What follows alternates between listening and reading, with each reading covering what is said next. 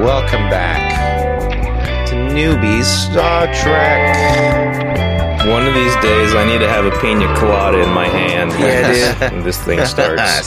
Space pina colada. This kind of has like a 311 feel. Yeah, you said that. Yeah. It's yeah. It's got that the vibe and guitar and whatnot. But anyway, yeah. I'm Marvin. I'm here with Dan and Ricardo. Hey, everybody. Hey, I'm Dan. Why, hello. It is me, Ricardo. The eponymous newbie in Newbie Star Trek. It's true. We've successfully gone through the first season of The Next Generation at this point. Now we're making our way through the second season, which There's already 5 episodes in. Yeah, 5 episodes in. I feel like overall quality's been a lot better. Probably. Yeah. Baseline is definitely ticked up. Yeah, I feel less annoyed. Yeah. In general. Well, there's less Wesley screen time in overall. Very wisely. I like that. Yeah. Wisely less Wesley. Yeah, exactly. But sadly, less Teabag. Theodore Bagwell. Yeah, he'll never Bagwell again. He'll never call anybody pretty. No, pretty. No. Well, given enough time, he will. He has to go into hibernation. Yeah. until the world needs him yet again. I like to think that that character. I don't know what the fuck episode that was. Once he's done with his tour with the electrolytes, he will travel back to Earth. No. I like to think that he's a great descendant of Theodore Bagwell. Okay, that makes way more sense. That'd be really cool. Yeah, actually, that's part of the Tommy Westfall theory where everyone's connected. You know, it's all the same show, man. Unless Theodore Bagwell went around the sun, and actually traveled back in time to late or mid aughts, California, to become a child predator. I forgot that's what he was. Yeah. That's why he's in jail. He was a killer and a rapist, dude. That's why he's in jail. Oh yeah, they're prisoners. Yeah, they're criminals. We're talking about Prison Break, everyone. Who did big crimes. For some reason. One of the actors. Well, for the new listeners, one of the actors who plays Theodore Bagwell in Prison Break is also in one of the episodes of Star Trek. From the first season. From the first season. The one with the Torellians where electrolytes. He is betrothed to Deanna Troi. Mm-hmm. And for some reason, and they can't pay the dowry. Instead of his arranged marriage, he wanted his even more arranged marriage. Yeah, he wanted a psychically arranged marriage that's never explained. It's literally not. Pretty. There's just a conversation with Luxwana where he goes, "Why did that happen?" And she goes, "Sometimes love travels across space." Well, see, and then Chris Nolan saw that and was like, that gives me an idea. What if now love was behind a bookshelf? That's why Star Trek's fun. We get to look back every so often and be like, remember how that stupid thing happened? Yeah. That was dumb. You know what? You know what will remain constant though, even though Teabag isn't there, Deanna Troi will still get constantly hit on. That's what happened in this week's episode, Loud as a Whisper. Yeah. Which was kind of good Segui. Yeah, kind of an interesting deal. But before we get into the episode proper, we'd like to let everybody know that this actually aired in a new year, January 9th of 1989. January. Yeah. And if you like January, you probably celebrate Jan Michael Vincent January, like I do. What do you do during Jan Michael Vincent January? You watch all the films by Jan Michael Vincent. That's pretty straightforward. It's a pretty straightforward celebration. Yeah. It's easy. Just like when you have JCVD week, you just watch all of the JCVD. JCVD week is close to my birthday. That's why I hold it dear to my heart. Yes. I'm a fan of It's in low October. effort celebrations. Yeah. But Dan, could you tell us what happened around January 9th of 1989 when this episode aired on television?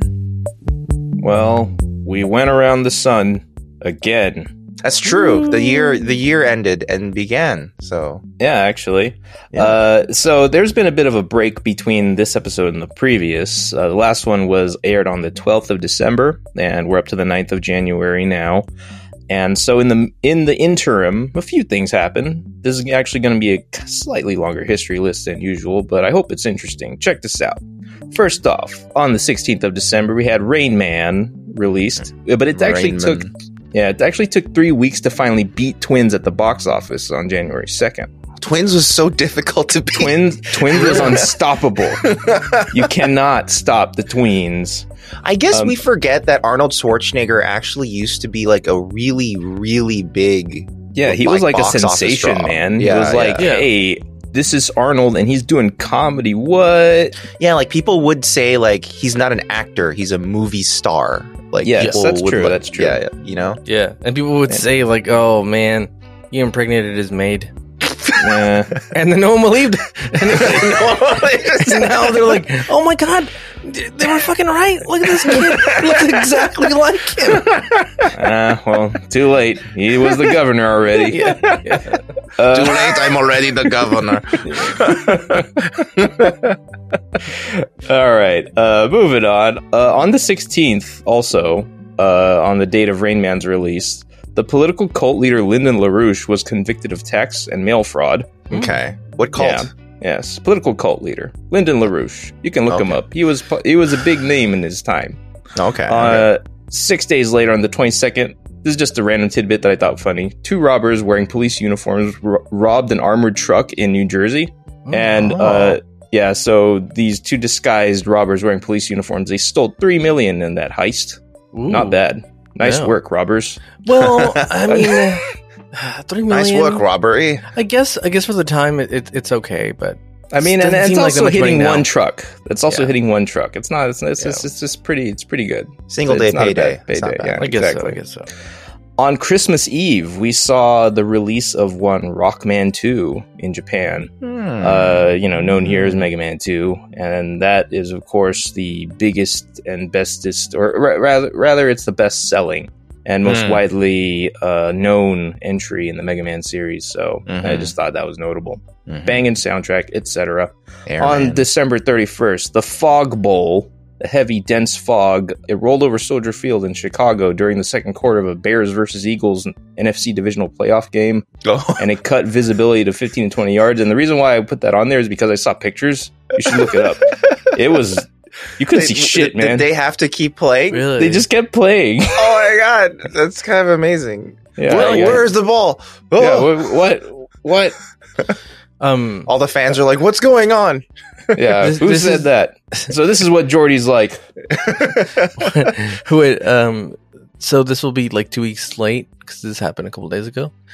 We were watching a baseball game and someone got pelted in the face with a fastball, Oh no. and then like immediately blood started just pouring out like a faucet out of his nose because he broke his nose. Yeah. And then so they took him out. He was fine. He walked off the field, so he was fine. And I like how like the groundskeepers were like, okay, there's a lot of blood here, boy. And they're like, all right, let's put some of that powder that we put on vomit. And they just literally put powder and then they just covered it with dirt. And they're like, all right, fuck it. What else can we do, really? Yeah. What else can we really do? You can't clean up dirt. No. Yeah, it's hard. Yeah. Cleaning You know. dirt is a losing game. Yeah. You know, It's a losing I battle. don't know if Sarah wants everyone knowing this, but like when she used to live at other places with cats, she would Mhm. just literally throw the cat litter, like onto a lawn, and I'd be like, No. "Why would you do that?"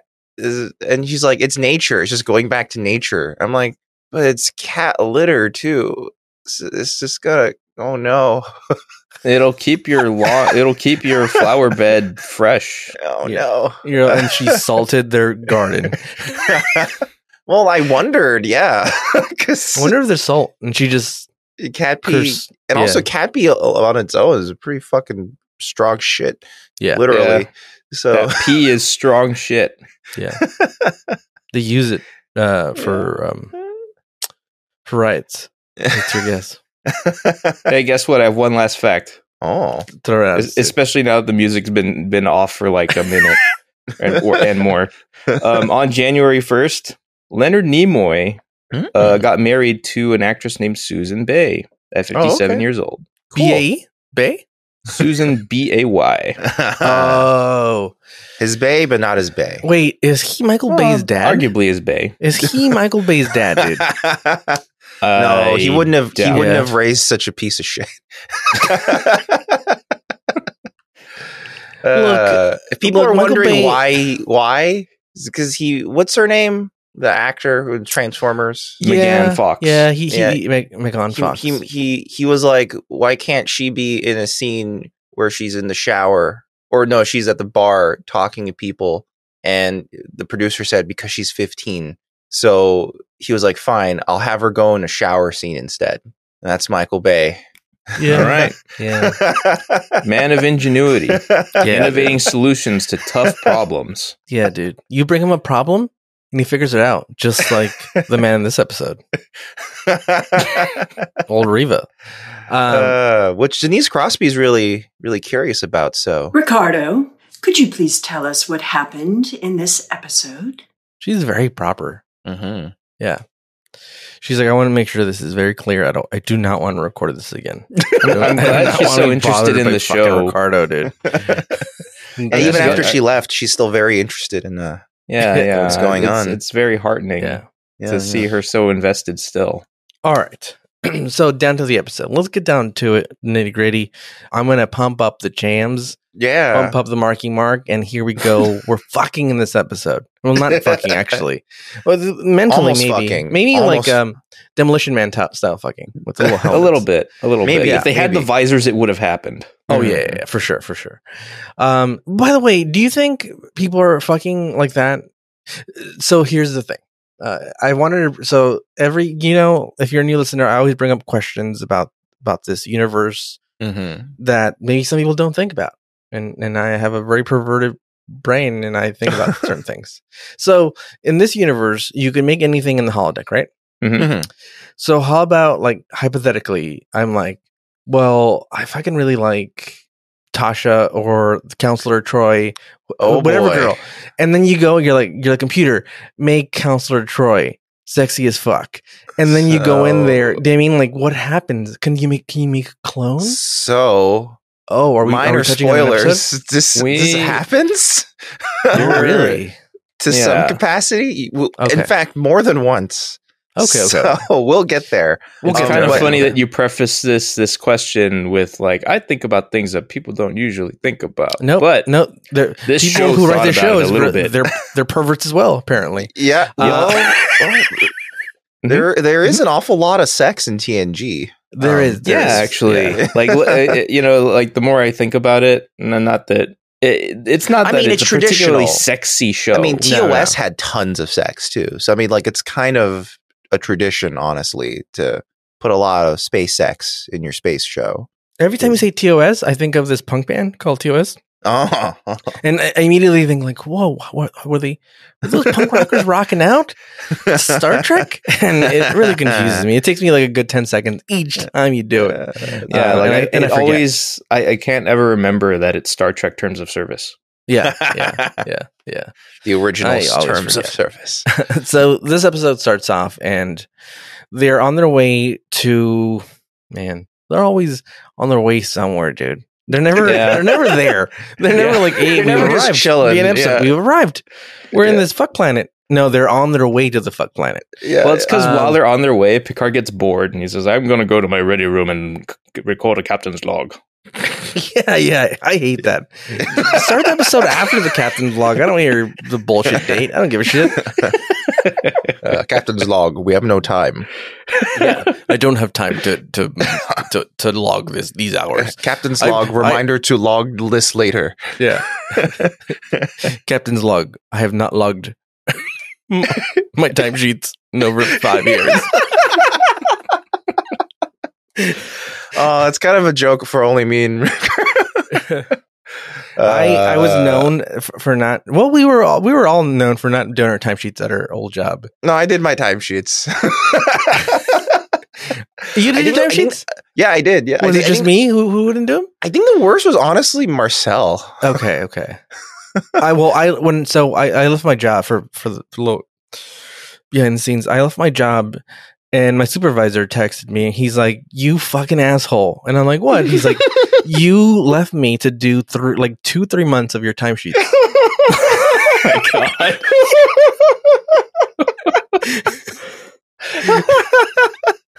Oh my God. That's part of your exit thing too. They're like, please make sure to do. Yeah, I didn't do it. What I did is I told the HR person like, "Oh, I did OT this day and this day and this day, and these are the hours of OT I did. I don't have time to do the timesheet." And she's like, "Okay," and then he made me my supervisor. Oh God, it's pretty good. All right, so in this episode, Captain's Log, he's done his timesheets, and they're on their way to. They're trying to broker some peace. This episode is very apropos to what's happening in the world today. I did have that feeling as I watched a bit. Yeah. Do you think they're just so well like the themes they deal with are so universal that it's like no matter what time of history we're in, we're like, well, this is happening right now. Well, yeah, I mean, a lot of sci-fi in general is a general reflection of what's going on with modern day events, and recontextualizing. And of course, history repeats itself, so every few years it fucking happens again. Yeah. So they're on their way to broker peace between these two warring factions in the same planet. They're in the same planet, and they've been at war for hundreds of years. I do believe they say centuries. Yeah. Yeah, but so these dudes are at war, and they look the same. They're all weird looking folk. Have you noticed that like whenever there's people like fighting or anything, they don't look nice. They don't look humanoid. Well, they want you to be like, ugh. Okay, to be clear, we're now talking strictly only about Star Trek. Yeah. We're not talking. No. Yeah. We're only talking about Star Trek. God damn it. God damn it, dude. Now we're not going to get sponsored by fucking Israel. Oh, no. I was counting on that space laser money. Oh, no. No. All right. So they're like, hey, we're going to go broker this thing. But it's funny because they're not brokering it. They're basically Uber in this episode. They're space Uber. And they're like, hey, we got to take this one dude. He pinged us. We got to go pick him.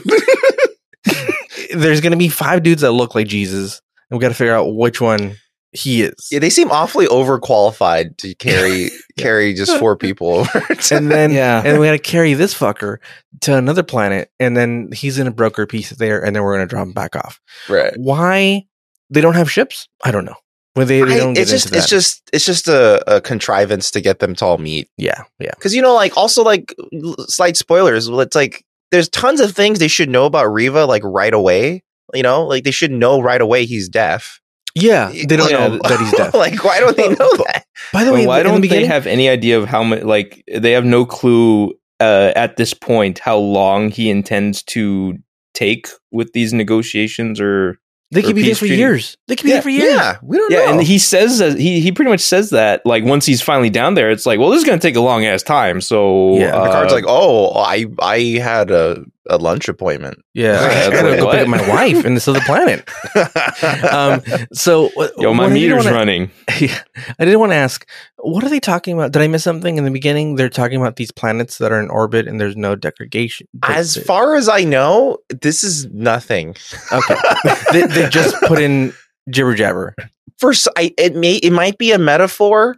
I don't know, because it is a weird. I didn't get it. I felt very stupid. I was like, did I miss something? Or am I just so stupid that I don't get this? But now I feel better. Thank you. So this nothing episode obvious came to mind either on my end. Okay. I think part of it might be because this episode went through actually a ton of revisions up until the day of shooting. And even before shooting certain scenes, they were still rewriting it. I can see that. It feels a bit like that. Yeah.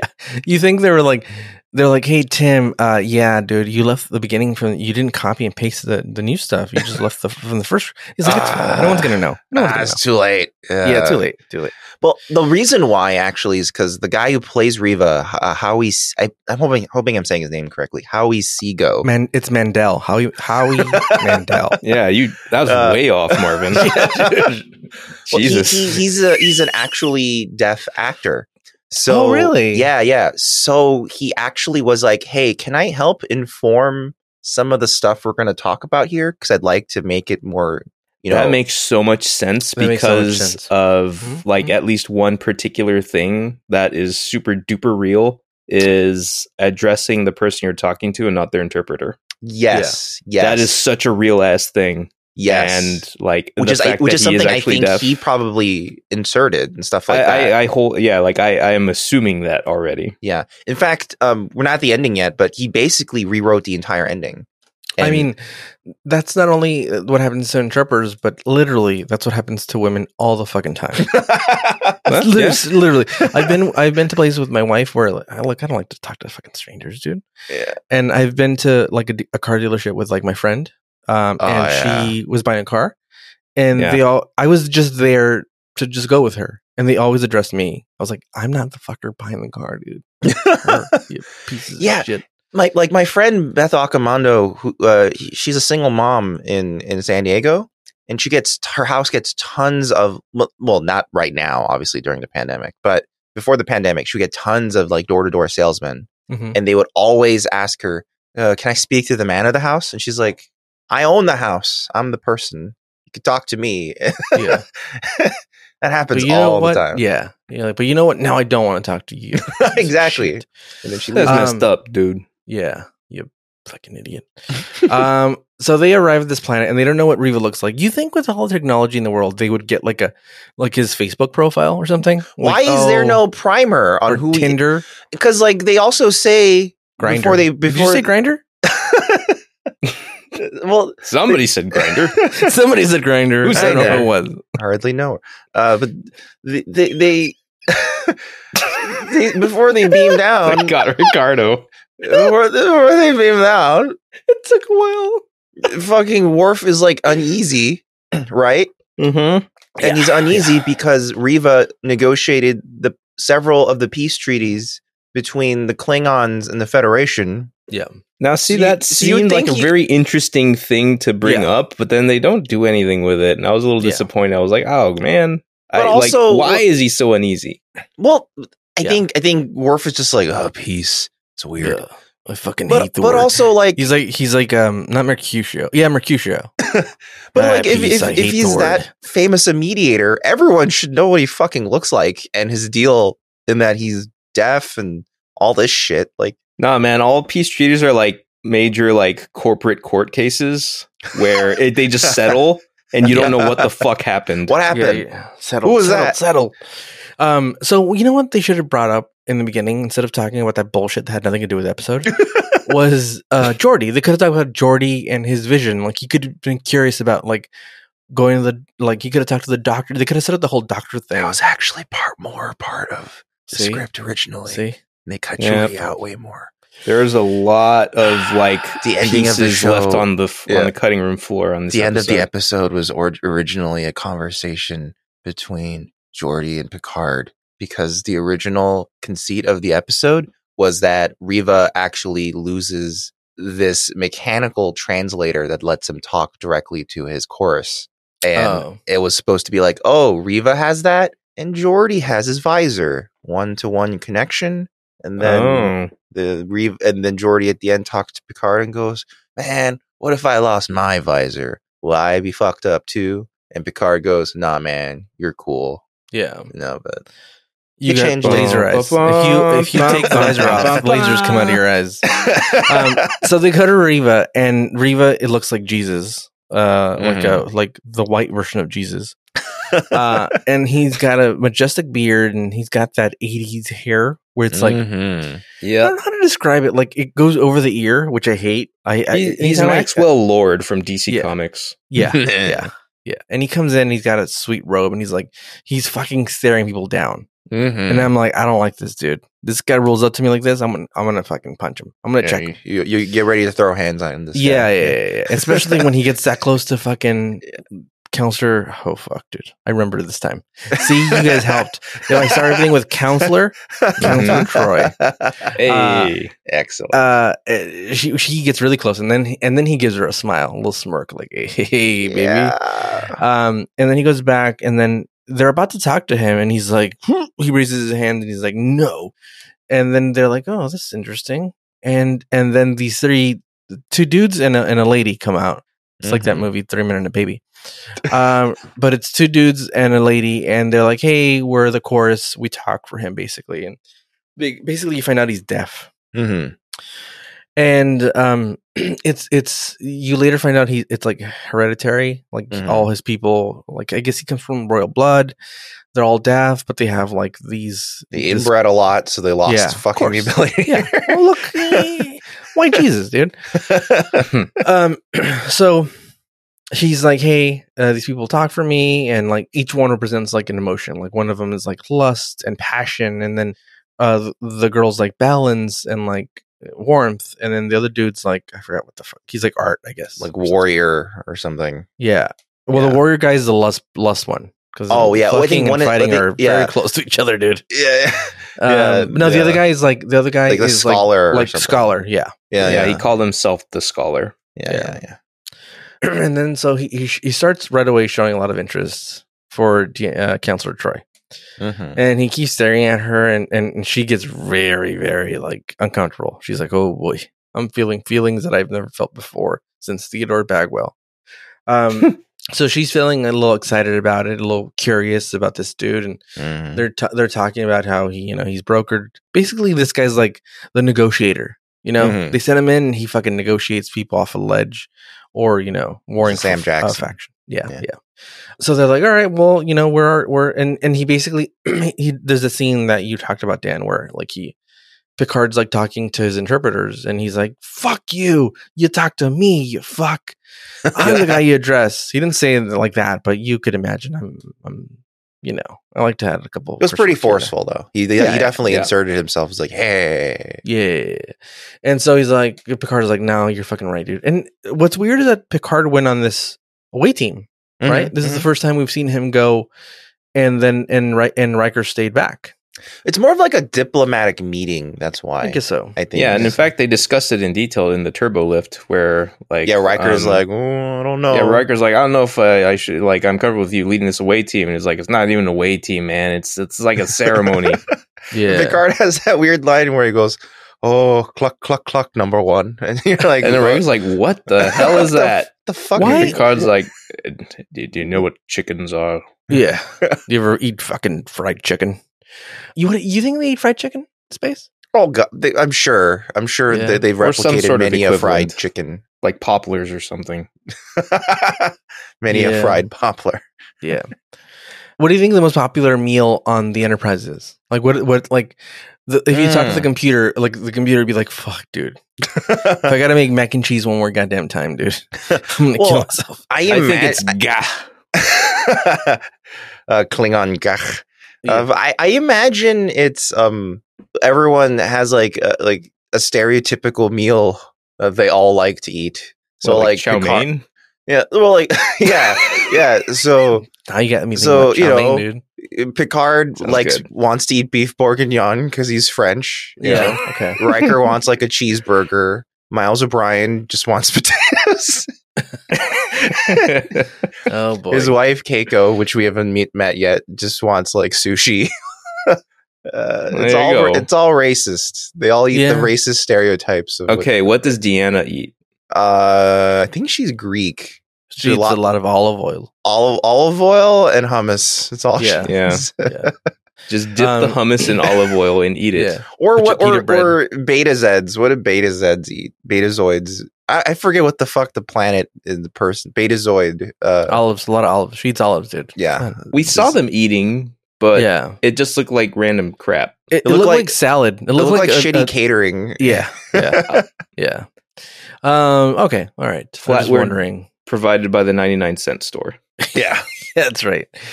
So they bring in Riva to the Enterprise, and the first thing I'm thinking about is let's get Wesley the fuck out of here, dude. Yeah. I don't want him like no communication between Wesley. Like this guy's gonna start another intergalactic war, dude. He'll keep insulting him over and over again. Yeah. Every few episodes, I got to remind myself, oh, this guy's an intergalactic terrorist.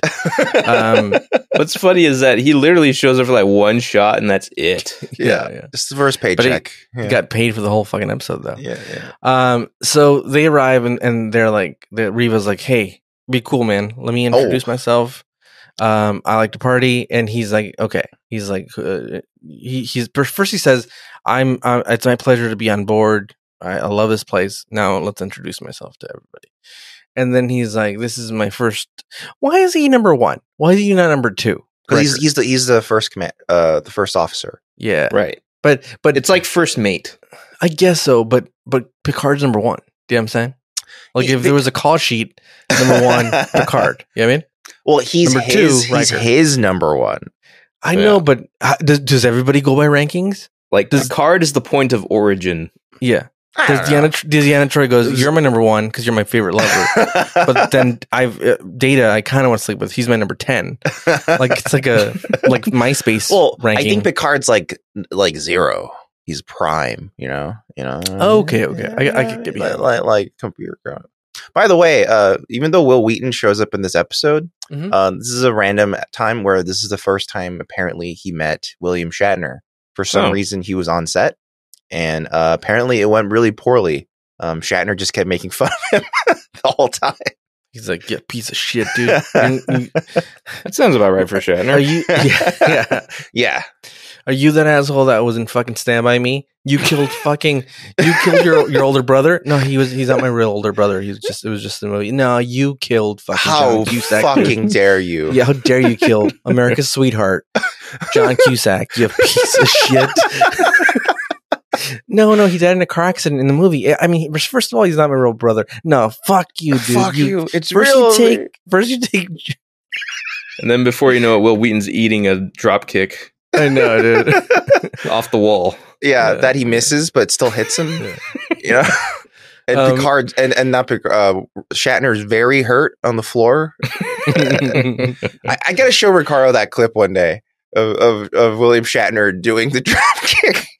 Well, so spoiler alert. I guess when we go through these, maybe we'll go back to the first one. We don't know what comes after this show, but maybe we'll eventually do the original series, dude. Yeah, right? we don't know for sure. We don't know, dude. Yeah. There's a wide universe of Star Treks out there. Yeah. There's so many options to do. So, all right, back to this episode. Sorry for the detour. And Riva starts introducing himself to everybody, and he's like, "Hey, Riker, I love you, man. Love you, baby." And he puts his hand like over his heart. And he's like, stop touching everybody. He's touching everybody, and it's funny how we view everything with under the eyes of like COVID. Like, oh my god, even without COVID, I'm like, I don't want you to fucking touch me. I remember one time at the place where we worked, someone in the elevator like grabbed my shoulder to pull me back away from the door. And in my mind, I was like, don't fucking touch me. I almost socked you, dude. You're like, you're not from the streets, my man. You better back the fuck up. Yeah. So this guy started touching me during a negotiation. I'd be like, get the fuck off of me. This is over. This is his custom. You're not my friend, dude. I only let Data touch me like that, dude. And only when we're hopped up on drugs, dude. That's my purse. So he's like, he goes to Riker, and then he goes to Data, and he's like, "Oh, you're a magnificent creature. You're a beautiful thing." And it's crazy how like he doesn't talk down to Data. He doesn't like he just says you're unique thing. You know what I mean? Mm-hmm. And Data takes it as a compliment. Yeah, it's a compliment. And then he goes to Geordi, and he's like, "Hey, man, you got some cool glasses, dude." Yeah, he puts his hands like right next to his head. It's a little weird. Yeah, and he's like, "Can you see this? What if I do this?" And he puts his middle finger up. And he's like, "No, I can't see your middle finger." But he basically says like, "Oh, what it boils down to is like." He asks him like, "Hey, if you take these visors off, are you blind?" And he's like, "Yeah, I'd be blind." And basically what they come up with, what this whole scene is about how you use what you have and you make the best of it, right? Simple. A thing that will come back up later. Yes. And so they like have a little like connection, and even like Geordi like touches the Riva in like the chest, and he's like, yeah, we do have these gifts, and we're lucky.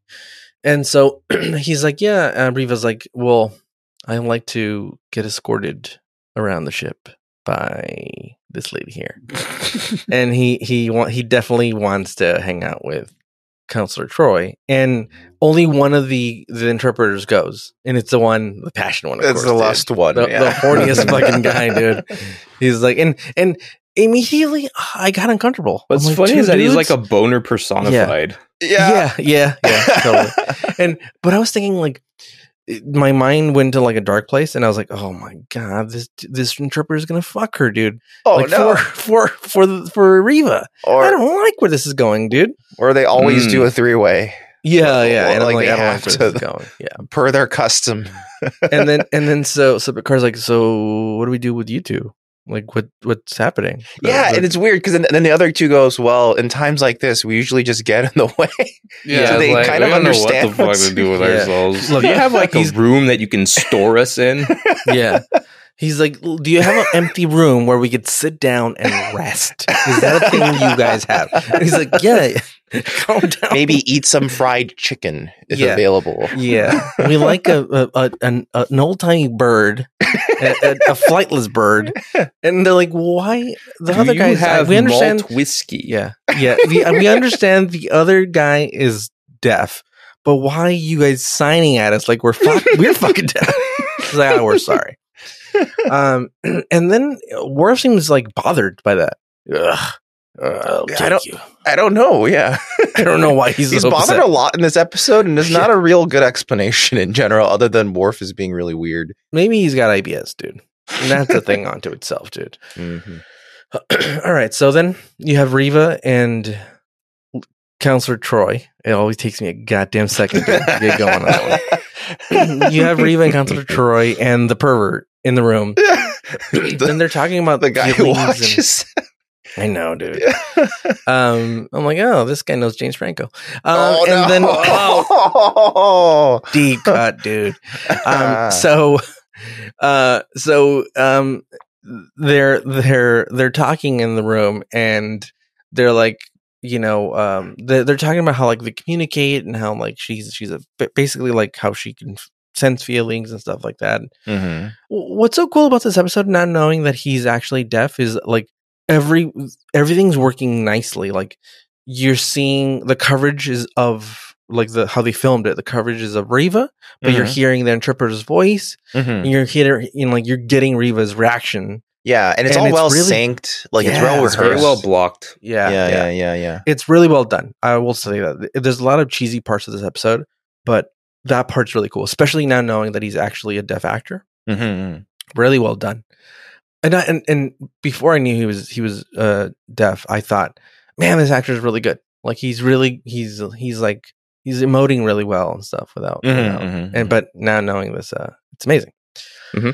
And then they basically have a connection. You could see right away, like, there's something there, but there's some sort of hesitation with Counselor Troy this whole time that I keep like seeing in her face.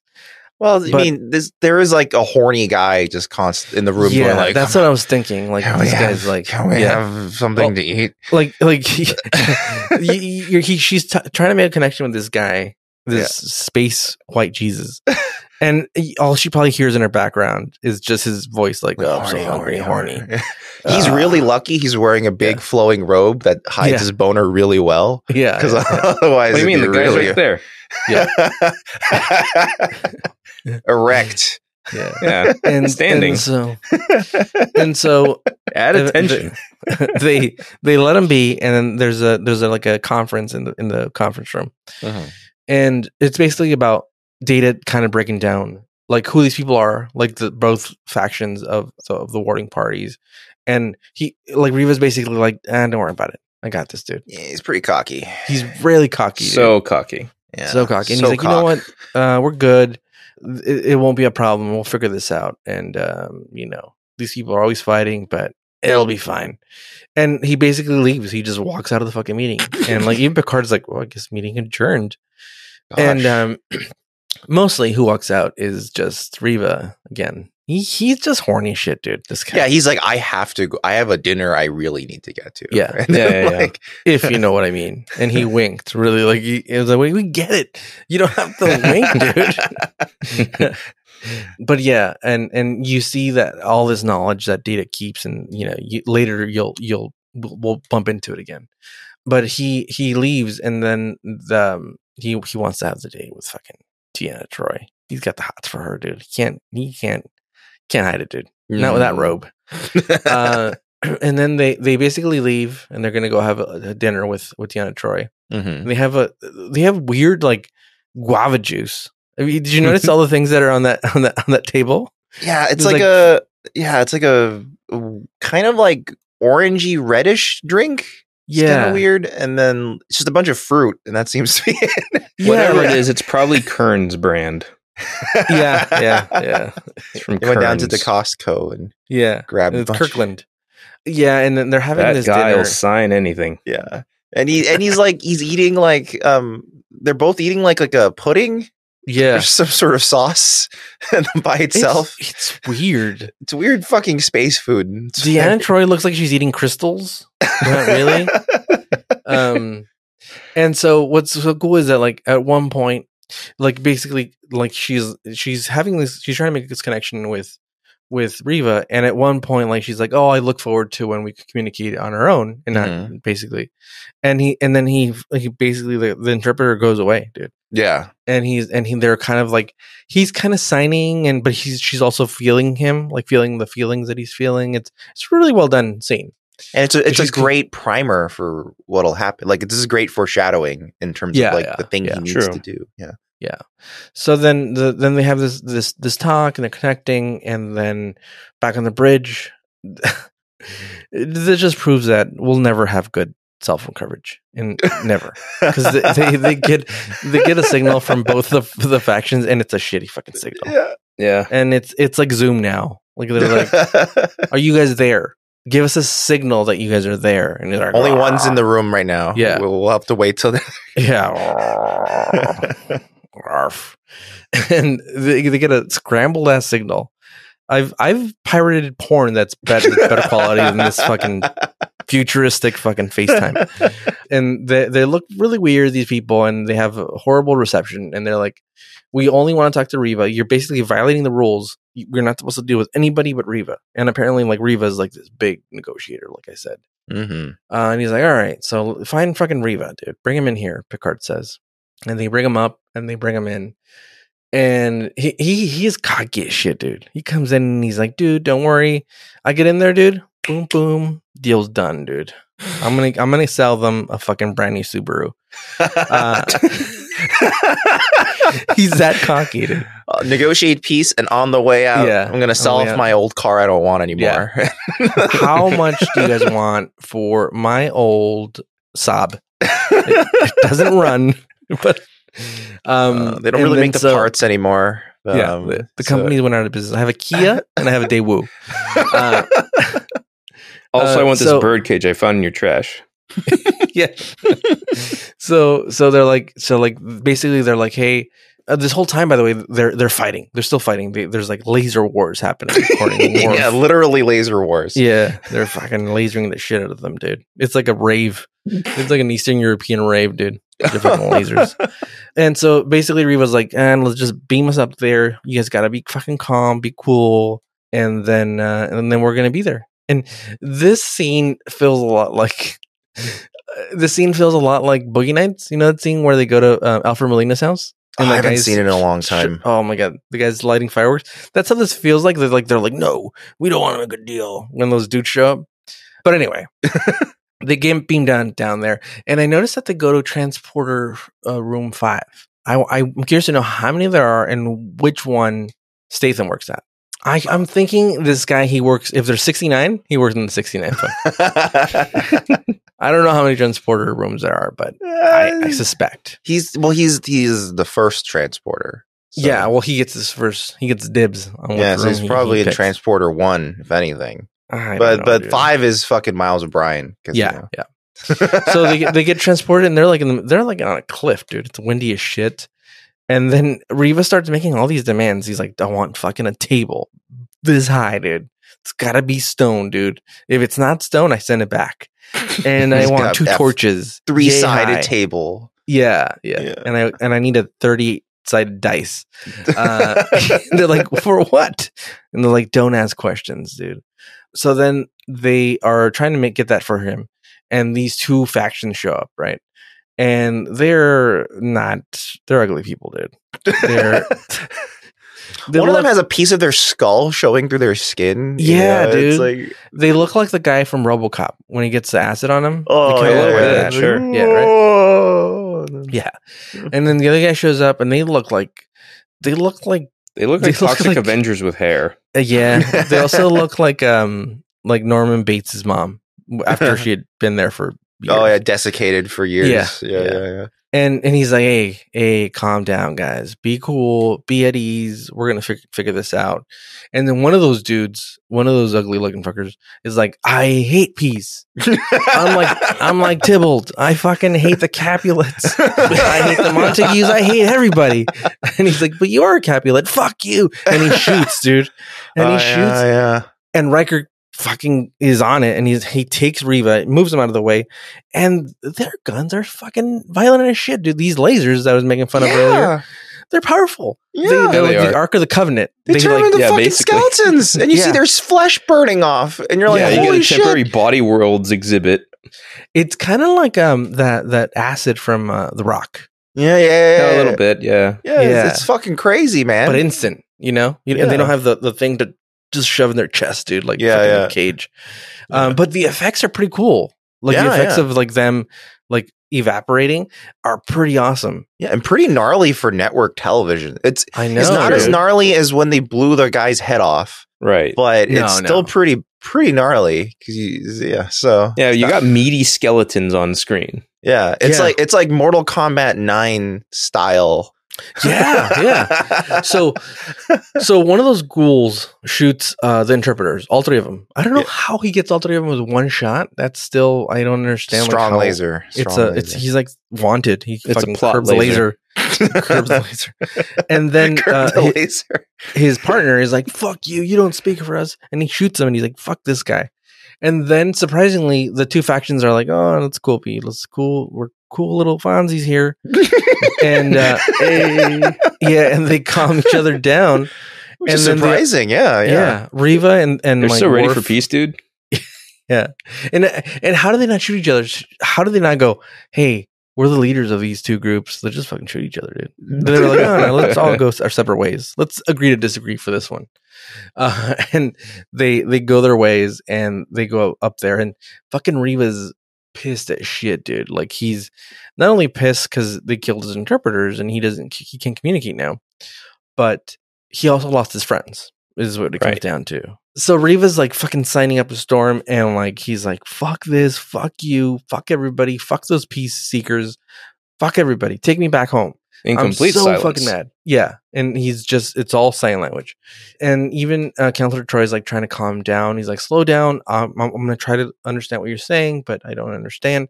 Just slow down. And he can't. He's like, he's fuming. He's like a whirling dervish. And he's pissed as shit, dude. And so Picard's like, hey, we're in this together, dude. And he gives him like the solidarity like handshake, and he's like, hey, we're in this together. And he was like, nah, fuck that, dude. Take me home. So actually this is going to be a slight tangent, because this led me down a slight rabbit hole as I was so first of all, I'm going to play the clip that's actually Picard responding to Riva. And so here it is. Data, he knows some kind of gestural language. Find out which one and learn it. Aye, sir. Counselor, take him to sickbay. Maybe Pulaski can help. Listen to me. You are not alone. Do you understand? We are all in this together. Now. Okay, so first of all, Picard, he can't listen to you. He's deaf. Second Yeah. of all, Why are you yelling, Picard? Yeah. Lower your voice, you idiot. why are you yelling? He's right there, and also he's deaf. Yeah. And second, the performance kind of came off to me as suspect. I was like, my instinct kicked in, and I was like, I feel like Patrick Stewart's overacting here. I don't feel like this is as written. And in fact, it reminded me of that scene from Harry Potter and the Goblet of Fire, where Dumbledore yells at Harry, Harry, did you put your name on the Goblet of Fire? In the movie, right? But then you read the book. In the book, Dumbledore calmly tells Harry, asks Harry, did you put your name in the Goblet of Fire? It's just the actor chose to do a completely different performance for some reason. Yeah. And I wondered if this was the same thing. So I tracked down the production script for this episode. And I looked up the exact line. And this is the exact line in the production script. Picard sees the panic in his face, tries to reassure him. You are not alone. We will solve this together. Maybe it was the director. Maybe George Lucas directed this episode, and he's like faster and more intense. Yes. And he's like, oh, I'll do this, George. I'll do this for you. And he's like, you're not understanding. This is our 39th take. Faster and more intense. And he's like, but that's what I've tried. And finally, he was like, well, fuck it.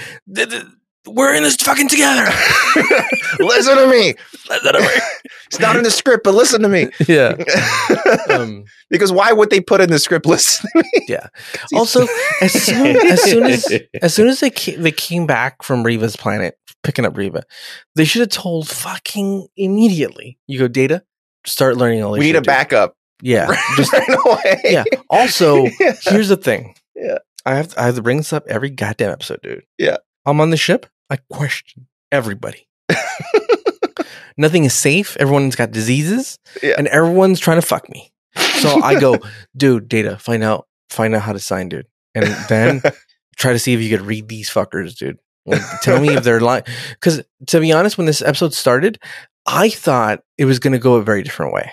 So what did you? My prediction, I also did too. What did you think? I thought that he wasn't really like they were pretending. They weren't saying the truth. The interpreters, and they were their own. They were like a quorum of like people, like they were pulling the strings basically, and they were coming up. Yeah. I thought something similar, where he's actually a decoy, and the real negotiators are these three people. Oh, and then they kill the real people, and now they're just now he's like, I'm a fraud. I actually don't know how to negotiate at all. Yeah. That is very interesting. Now that yours sounds better than mine.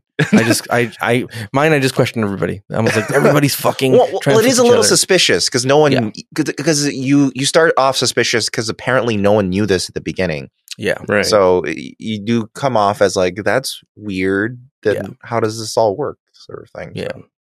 So my thought was like, oh, they're pulling the strings, and they're the kind of the power behind everything, and they're even lying about what he's saying. Like he could be saying like, no, this isn't right, and they'll just make up whatever they want. They're like, oh yeah, he's saying that. He fucking hates you guys.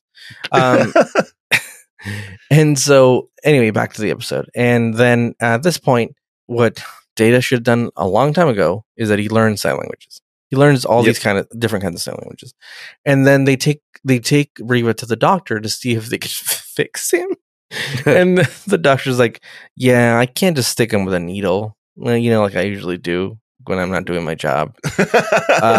And we really have to think about this because we can't figure this out. We can't fix him. We have to find another way. And then Data comes in and he's like, hey, I learned all these languages. I'm ready to go. And he starts naming all these different languages, and he's like, blue sea, walking in a blue sea. And I thought that was like the most funniest scene ever. He was like, see, if you say two people walking on a blue sea, and then you could add a sunset to that. Two people walking on a blue sea on a sunset on a beautiful morning while they have to go pee. And like he keeps adding to the dock of the bay. Yeah. And Twitter beetles fight with their pals in a bottle and a puddle and and the poodle's eating noodles. He's like, see, I can do this all day. And also, I'm sorry, that sequence where they're doing sign language and you see the hands on the screen. Oh yeah. Why does every gesture look like a sex innuendo thing? Oh yeah, it's like a finger he's going like, into another. faster. Yeah, And what's funny is that it just loops like the same like 6 or so. Yes. Well, Yeah, they it have just to make gets a faster lot. and These faster. are probably but one is like an X and the finger is going in the X. The other is Yeah. like a pinky going up and a finger goes into the pinky, and it's just Yeah. like it's Faster and more intense. Yeah. Well, when you're looking at them individually and they're not going fast, Mhm. they're fine. They look normal. They look like normal Yeah, sign language. yeah, But right. when he speeds them up, they look really dirty. And I was like, I don't like this. Because it kind of looked like a GIF. You know, it started looking like a GIF, and he was like, and it's like, you know, making the fucking sign. Yeah. Yeah. And so Luke Picard's like, yeah, dude, we got it, dude. Let's go talk to Reba, dude. You are a genius. Why don't they have Data to solve every problem? So that's one thing about Data, which is like kind of a storytelling crutch, is that he can kind of do everything. Yeah. My thing is like, Data's alcohol. He's the source of and the solution to all of the Enterprise's problems. Mhm. I would be like, number one, you're in number 3 now. And number 1 is Data now. And then Data would just solve every problem that we had. Oh, Yeah. these people are okay. Solve the Data, and then he'd be like, "Okay, we could give them cold fusion by doing this, and that. Oh, done." Okay, Now we quick fixed question, this because plan. I'm actually legit curious about this because I'm ignorant of what it's actually like. Is it just ASL? I am not sure. I don't think it is. I think they invented a slightly different version. Variation. Yeah, variation. Because I know that at least his gesture of thank you to Deanna is ASL. I think it's a variation. As far as I didn't do that much research into it. Okay, because I would like to know, because it would just be funny. It's like, oh, this, alien language. Exactly. That's why I was like, I don't think it's just ASL, because they would have been like, oh yeah, it's ASL. It's fucking Yeah, thing but it that was also like 89. And- that's also a possibility where people were like, people are deaf. Yeah. It's like Well- back in 89, like those sorts of things were surprisingly invisible. I guess so. You're not wrong. You're not wrong. One thing that we glossed over and then we didn't really discuss is like, they're not like Deanna Troi, right? Like they're not like precogs or whatever she is. Yeah, it's not well explained why they're linked, Yeah. how they're linked. And the thing Maybe I thought, it's like that thing, like the Avatar thing. Like they put their ponytails in his butthole. yeah, right in his ass, all three, And they're he's like, we're now linked forever. Oh. Now we're linked together forever. I thought the thing that would come up is that, remember the very first episode, Encounter at Farpoint, Deanna talks telepathically with Riker. Yeah. And it's because they made like a connection. Oh yeah. I thought that would be what's happening here, where because they make a Yeah. connection, they start talking telepathically. That wouldn't work because the actor is deaf. So Yeah, I guess so. I guess that's why they avoided it that way, because then you'd kind of have to get a fill-in voice for him, which may not be great because he's actually deaf. So Yeah. it- And then surprisingly, Riker wasn't pissed that this guy showed a lot of affection. yeah, he's chill this episode. He's not being frat boy Riker. He's not like, fuck you, dude. You don't touch her, dude. She's my lady. The beard's keeping him in Yeah. check a little bit Yeah. more. Yeah. Maybe, I think so. It wasn't fully grown in the child. Now it's a little bit more grown. He's a little less freaked That's out. true. Yeah. That's true. Honestly, in Um, this episode, he kind of doesn't give a crap. Yeah. He's like, you want her? Take her. Don't give a shit. And so he's communicating through Data now. And he's basically like, I can't do this deal. Like, I'm too distraught. And I can't communicate. Like, I don't know why. They're communicating perfectly fine. I don't know why he can't go like, hey, let's broker this thing and get the fuck out of here. Like, I think part of it is his confidence is shaken, and the other part is just that, like, I guess he really depends on the nuance of his chorus, interpreting it like the emotion of it, and Data just doesn't have that. But Data's like word for word. Yeah. He's like, he wants 2 tacos. but he really means is like, I want 2 tacos, but with salsa. Hold the fucking onions, dude, because onions make me fucking gassy. Yeah. But we didn't get the nuance of the hot sauce. Yeah. And I want the green one, not the red one, because the red one gives me the runs. And so like they're trying to get them to like broker peace, and he's having nothing of it. And what's crazy is, then we get to the scene with Geordi trying to get a fucking eye surgery, like fucking Comes out of nowhere. Minority Report, and he's like, "Here's the thing: if they can make anything in the replicator, and they can make anything on the holodeck, make another Geordi that has eyes, cut those dudes' eyes out, and put them in Geordi. Done." Well, I mean, that's a viable method. That's also what she's kind of actually suggesting. She's saying we can use replicator technology to kind of give you new eyes. Yeah, it's not like you have to generate a whole Geordi either. No, we should do it though. We should do it just so we can kill that guy. So we can do it cruelly. Oh, why was I created to feel pain? For your eyes, Geordi clone. It's for your eyes. We needed to make sure the nerves are working so that they'll open. And then they make a sideshow that's kind of like The Island, directed by Michael Bay. Huh? But it's Michael Bay back around. We really needed that. Yeah. We needed to close that loop. Yeah, you saved it, Ricardo. Thank God. So then Geordi's like, "So you're saying you can fix this?" And my thing is, like, if I was Geordi, I was like, "Why didn't you tell me this earlier, you stupid idiot? You tell me you could help me. I'm walking around here, my visor at night. I can't find my visor when I wake up in the morning." Yeah, I feel like she would have been like, "Oh, you have a visor. You know, I've solved 2 of these before." Yeah. Ought to be like one of the first things she ever said to him. It also confirms that Pulaski is far more competent than Crusher. Because in the first episode where the very first episode, Crusher meets Geordi, and she's like, "Well, I could try a different thing. That's all I got, though." Yeah. And she couldn't stop 2 super bugs. Yeah. Whereas Pulaski is like, "I can make you new eyes." The more time goes by, the more I hate fucking stupid ass fucking Beverly Crusher. She's not even on screen, and we're you hate that whole family. Yeah. Well. Yeah, dude. I'm glad it's a bad family. I'm glad Wesley's dad died. He didn't deserve a dad. It's a mercy for him. He's like, "Oh, thank God." Yeah, I know. Yeah. Deal with this fucking space Mozart and deal with this fucking idiot, dude. Yeah. All right, so what do you guys make of that expression Dr. Pulaski had as Geordi walked away from that scene? It's a little weird. It was a weird smile she had.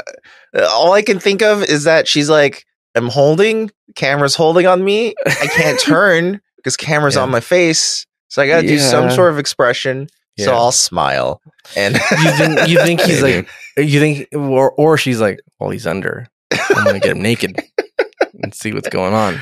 Or she's like, "I'm going to give him laser eyes." Yeah, I'm going to give him laser. Yeah. It's going to be fucking she's sick. Just secretly plotting. She's like, "I'm going to give him doctor from Arrested Development."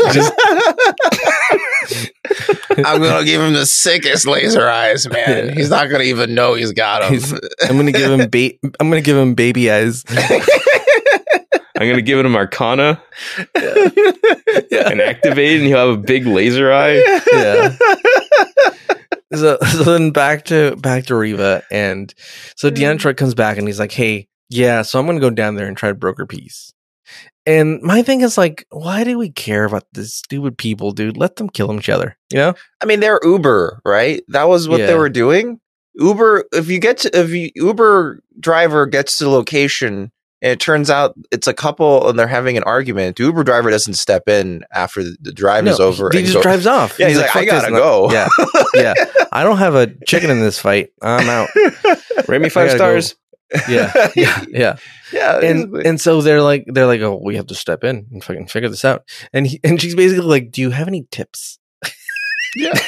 Basically. Yeah. Also, why Deanna? Yeah. Why not Picard or Data, who has all this information and can figure it out, dude? And he's super fucking strong, so if he got attacked, he'd be fine. Probably. Yeah. You know? Then they can't vaporize him because he doesn't have any skin or bones. Look, they're trying to give Deanna an episode. Just go with it, okay? That's true. That's basically what's going on. But in fact, in the actual original script, Worf directly says out loud, "Captain, you should broker the peace treaty." Once really? Riva drops out, and then Picard goes, "No, they don't want me. They want Riva," and no one even looks at Deanna. He's like, don't look at her. Don't look at her. She's not an officer. So Deanna Troy's like, so give me some tips. And basically he's like, fine, fuck it. And he's like, okay. He's like, hold on to your pants. Fuck here. it. He's like, this is what you do: is you turn their weaknesses into like a positive thing. You turn it around, you idiot. And then she basically yells, "Oh, why don't you fucking do that?" Yeah. Basically, she yells at him and says, "Why aren't you doing this?" And then, like, if he had never thought of this, he's like, "Oh, wait a minute. Oh shit. Oh yeah. I can do it. Look, what the fuck? What just happened?" And he's My like, petard is hoisting me. Yeah. It's like you're negotiating me. Yeah. Oh my God, you fixed me. I've become the negotiatee. Yeah. All the tables have turned. And but it's funny how she literally yells at him. Yeah, it's a lot of yelling. Yeah. Like Picard grabbing Riva's face, yelling at his face. He can't hear him. No. Not just because he's deaf, but also as he's grabbing his face, he's covering his ears, so he couldn't have heard him otherwise. Yeah. And then Troy yelling, Riva's basically yelling just through sign, you know? It's a lot of yelling. And basically it's like, here's a secret. Take a disadvantage and make it an advantage. That's it. That's how simple it is. And he's like, well, then why don't you fucking do it, you bitch? And he's like, oh, okay. That you make it. And he's like, oh, he's fucking shocked. He's like, oh, Lord. And then Data's like, I could have told you that earlier, but the episode would be done if I had told you earlier. Data's like, in my mind, I've already solved the problem. Yeah, I've already simulated the negotiations. I just need to recreate them down the planet. I mean, he's been standing there this whole time. Yeah. Even though they try to angle this as like Deanna's like win, like Data helped. Yeah. Data's like, I'm Data helping. was necessary. Yeah. and then Riva says something, and then Council tries like, Data, I got this. But she did the signal a little too low, like to his waist. And I felt like in the moment, like she was trying to reach and say like, I got this, and reach back. But the actor was like, oh God, I'm a lot shorter than I thought. And she almost touched his crotch, I thought. And then she's like, oh, she notices, and she moves, she composes herself. And then she's like, no, I got this, Data, don't worry. And then Riva leans in for just a little kiss on the cheek. And he thanks her for, opening his eyes. And then he thanks Data, and Data does another joke, another funny ass joke, dude. He's a funny guy, dude. He doesn't need fucking Joey Bishop or whoever the fuck was on the last episode. Joey Bishop. He basically says, "Oh, thank you," and he's like, "Oh, thank me," and it's really funny. And even Riva's like, "Yeah, that was funny." And so they go back down. Chorus. Yeah. And so they head back down, and he's like, "All right," and he starts his demands again. He gets cocky right away again. Yeah. He had been humbled when his chorus died, but now he's like, I'm back on top, baby. I'm the top negotiator. And he's like, I need the fucking table. I need Settlers of Catan so I can play in this table. and now I'm all about this sign language shit. Check this out. Yeah. Whoa. I'm going to teach them sign language, and it's going to be great. And he's like, we're going to teach them sign language. And then they're gonna sign to each other, and they're gonna be friends because we did this activity together. And he's like, "I'm gonna be here forever. I can't tell you." I'm gonna hold an icebreaker activity for the next 5 years. Yeah. It's gonna be awesome. It's a trust exercise. Won't the leaders eventually be like, "Oh my God, like, we've been here forever," and then they're gonna be so upset they're gonna kill him. They're gonna be like, you know what, we're gonna kill Riva, dude. Yeah, I mean, let's agree to kill this guy, and then we'll be friends together. And they're like, okay, yeah, okay. You know what? That's a long play. Yeah. We're sick of this fucking. Yeah, we're sick of learning sign language. It's so fucking hard, especially with our weird monster hands. Our hands are deformed and fucked up. We can barely hold our weapons, let alone create intricate signals with our fingers. We can't do trust falls. We're busy holding guns. So basically they leave him there with no time frame of like when he's going to be done with this. Yeah, not just no time frame, but also like no supplies. Nothing. Nothing like I don't see a transmitter. He can like He's you like, I'm know- going to contact you, and it's like, how, motherfucker? Yeah, you can't or talk. like can you You're like give him surrounded like by rocks. can you also Yeah. like maybe give him like a shuttlecraft in case like he No. wants to leave Or like He's a like, weapon. when I want to leave, I'm going to burn this planet down so you can see it. and then like you know I'll no set off a food, no shelter. Yeah. He'll just stay on top of this fucking mountain, I guess. I And guess then so cocky. maybe that's his opening gambit whenever it comes to negotiations. It's like, you have to pity me, both of you guys. Yeah. You And have like, to you provide know, me some stuff yeah, now. maybe they will provide him stuff, but what if their food's shitty? You know, and, That's and just also a risk he's and he willing to didn't, take. and he also didn't do any research. What if he can't eat their food? You know, Yeah. he doesn't fucking know. What if he's fucked? And he's like, oh shit, I've made a horrible mistake. I can only negotiate for a max of like a few days before I die. You know, like Yeah, he's probably a fraud. that's Yeah. well. Funny, because I read the script. Funnily enough, there's a scene where Picard just outright calls him a fraud. He's like, you're a I mean, they coward. set him up to seem that way, though, right? Well, It's like, he calls him a fraud because, like, oh, just because you can't talk to your chorus anymore, you're a fucking fraud. And he's just like, well, you know, I can't talk. like his abilities as a peace negotiator, like, are suspect by the end of the episode. Yeah, it's not. Like, at the moment of truth where he's really supposed to pull through and everything, his plan kind of sucks. Yeah, Yeah. like imagine like doing that here. Yeah. Like try to negotiate a peace deal in our world Yeah. by saying, "Hey, Especially everyone, when let's all learn Pigeon or something."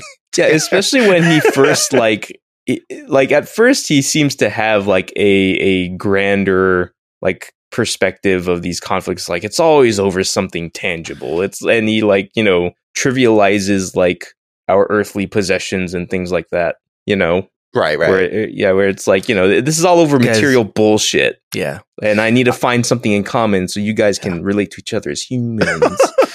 All right. And that's the end of the episode. Basically, they're like, hey, we figured that out. Pff, done and done. We don't have to worry about Riva until he calls us. When's he going to call us? How he's going to do it? We don't know. But he's It'd going to be really communicate with nice us. to get like one of those like updates at like the end of a Restaurant Impossible or a Yeah, yeah.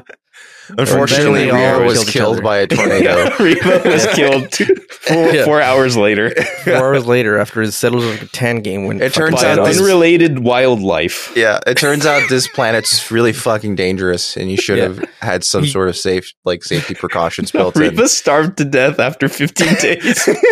yeah. Turns out their diet They was didn't really. know he was back. Yeah. They didn't know that. they never showed up. They Like, didn't turns out he was indicate diabetic that They and- knew he was there. Yeah, he said light the torches. That's how they'll know I'm back. They're But these- tiny and he's they never surrounded by tried to take rocks. Yeah. These dank ass torches. I gotta He's find like- nobody. He's like, turns out he was diabetic, and their food base is all sugar. Yeah, They and they have no sources of insulin. So No.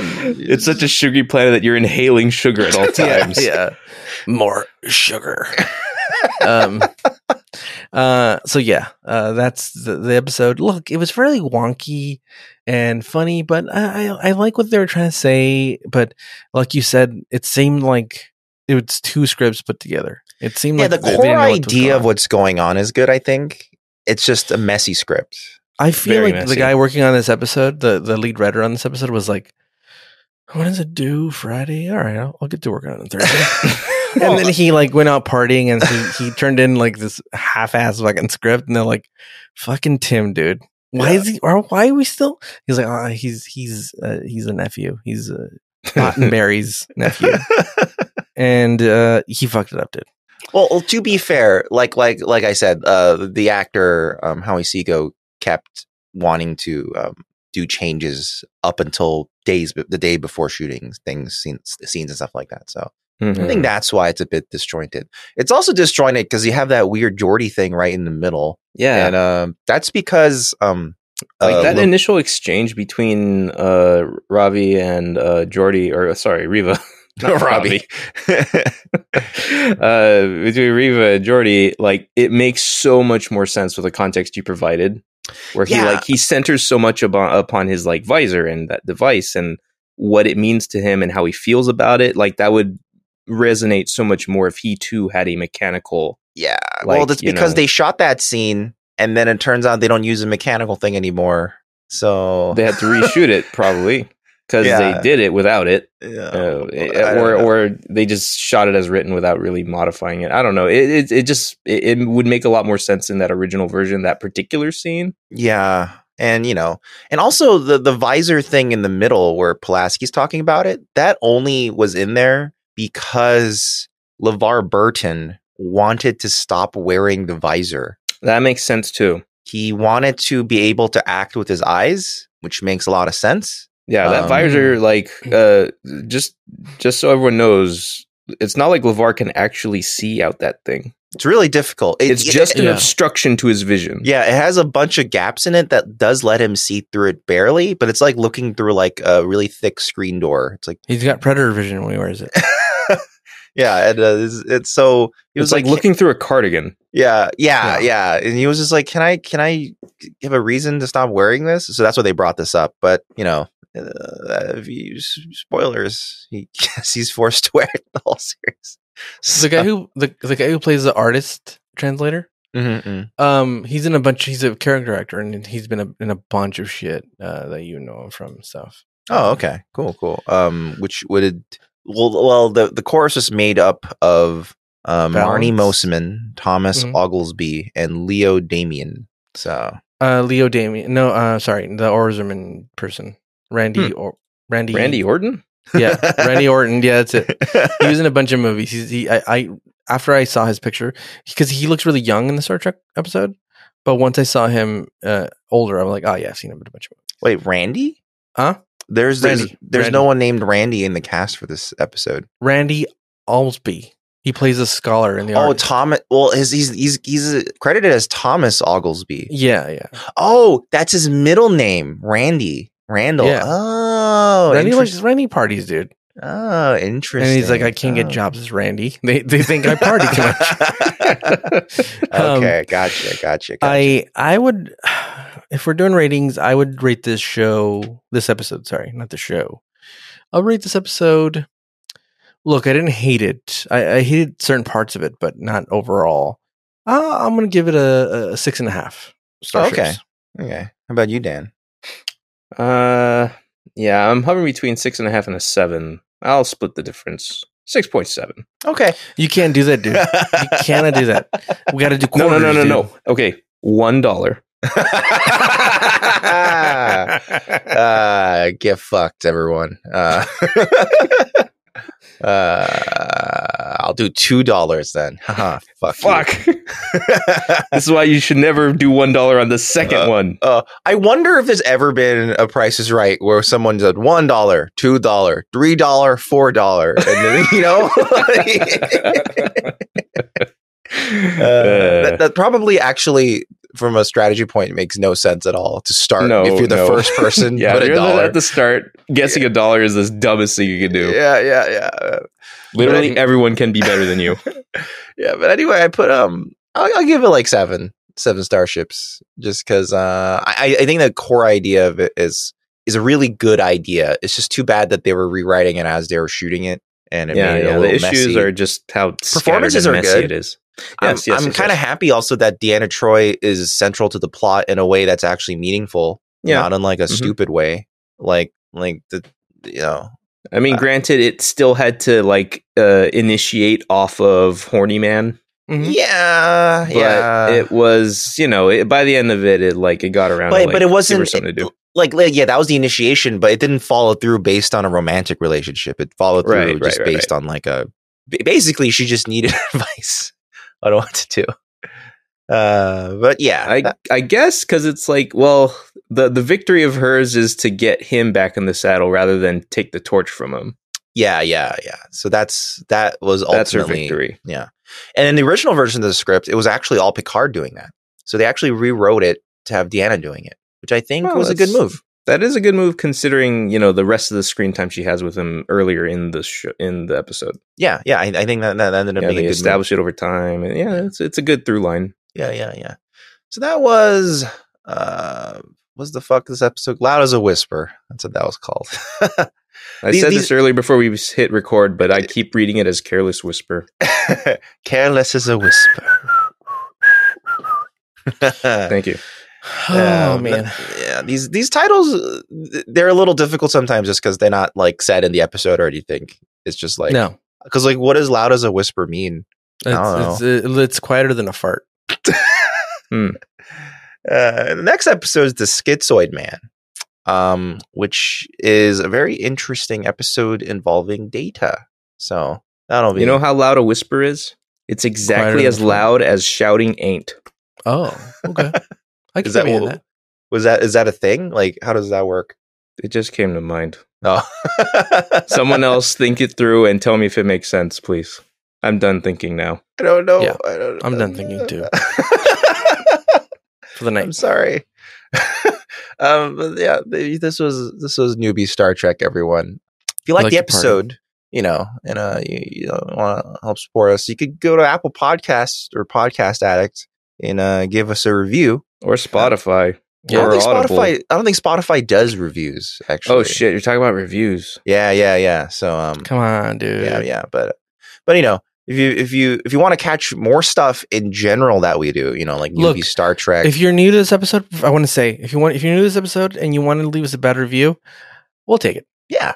I'm always open for bad reviews. We've built up enough positive ones to absorb some bad ones now. Yeah. So have at it. But also bad ones are kind of fun to read. Yeah. Oh, yeah. I mean, yeah. You do want to know what problems people would have with you. Yeah.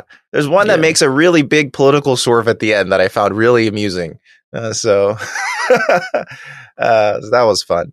But yeah, if you guys want to leave a review, you can go to Apple Podcasts or Podcast Addict, and you know that'll be great. It'll help us out a lot. It'll help with our, as they say, the metrics with the things, you know. And also, if you want to catch more episodes of Newbie Star Trek or our other podcast, the Fugitive Frames Film Podcast, which is a podcast where we discuss films either in lists or as topics, etc. Or if you want to catch our YouTube channel, it's a video game Let's Play channel called Fugitive Games. You can actually find all of that now in one URL. Just go to fugitiveframes.com. And that'll list all of them in one nice little package, so I don't have to make this spiel as long at the end of every podcast. And it's just nice and clean. Everyone improve. Dude. Yeah, and if you want to follow our OnlyFans, go to Dan. I'm kidding. It's not live yet. It'll tell you why'd you subscribe. Yeah. We're still getting the payments to route to us. I'm still buying all the outfits. Yeah, dude. Yeah. A lot of Sailor Moon outfits and a lot of Gilligan's Island outfits. It's a wide range of things that people want. Yeah, I was able to find the Professor and Marianne, but I couldn't find the rest. Yeah. Very good. Yeah, if you want to catch all that stuff we do, it's at fugitiveframes.com. All right, next week we're gonna discuss the Schizoid Man, which will be a fun time. It's data centric. It's gonna give Brent Spiner a chance to do some shit. But in the meantime, I've been Marvin here with Dan and Ricardo. You guys stay safe, and we'll see you guys next week. Or not, dude. If you guys want to start fight clubs, that's up to you, man. This is fucking America. There's no rules anymore. No mask, no rules. All right, we'll see you guys next week. See ya. Bye-bye. Adios, bitches.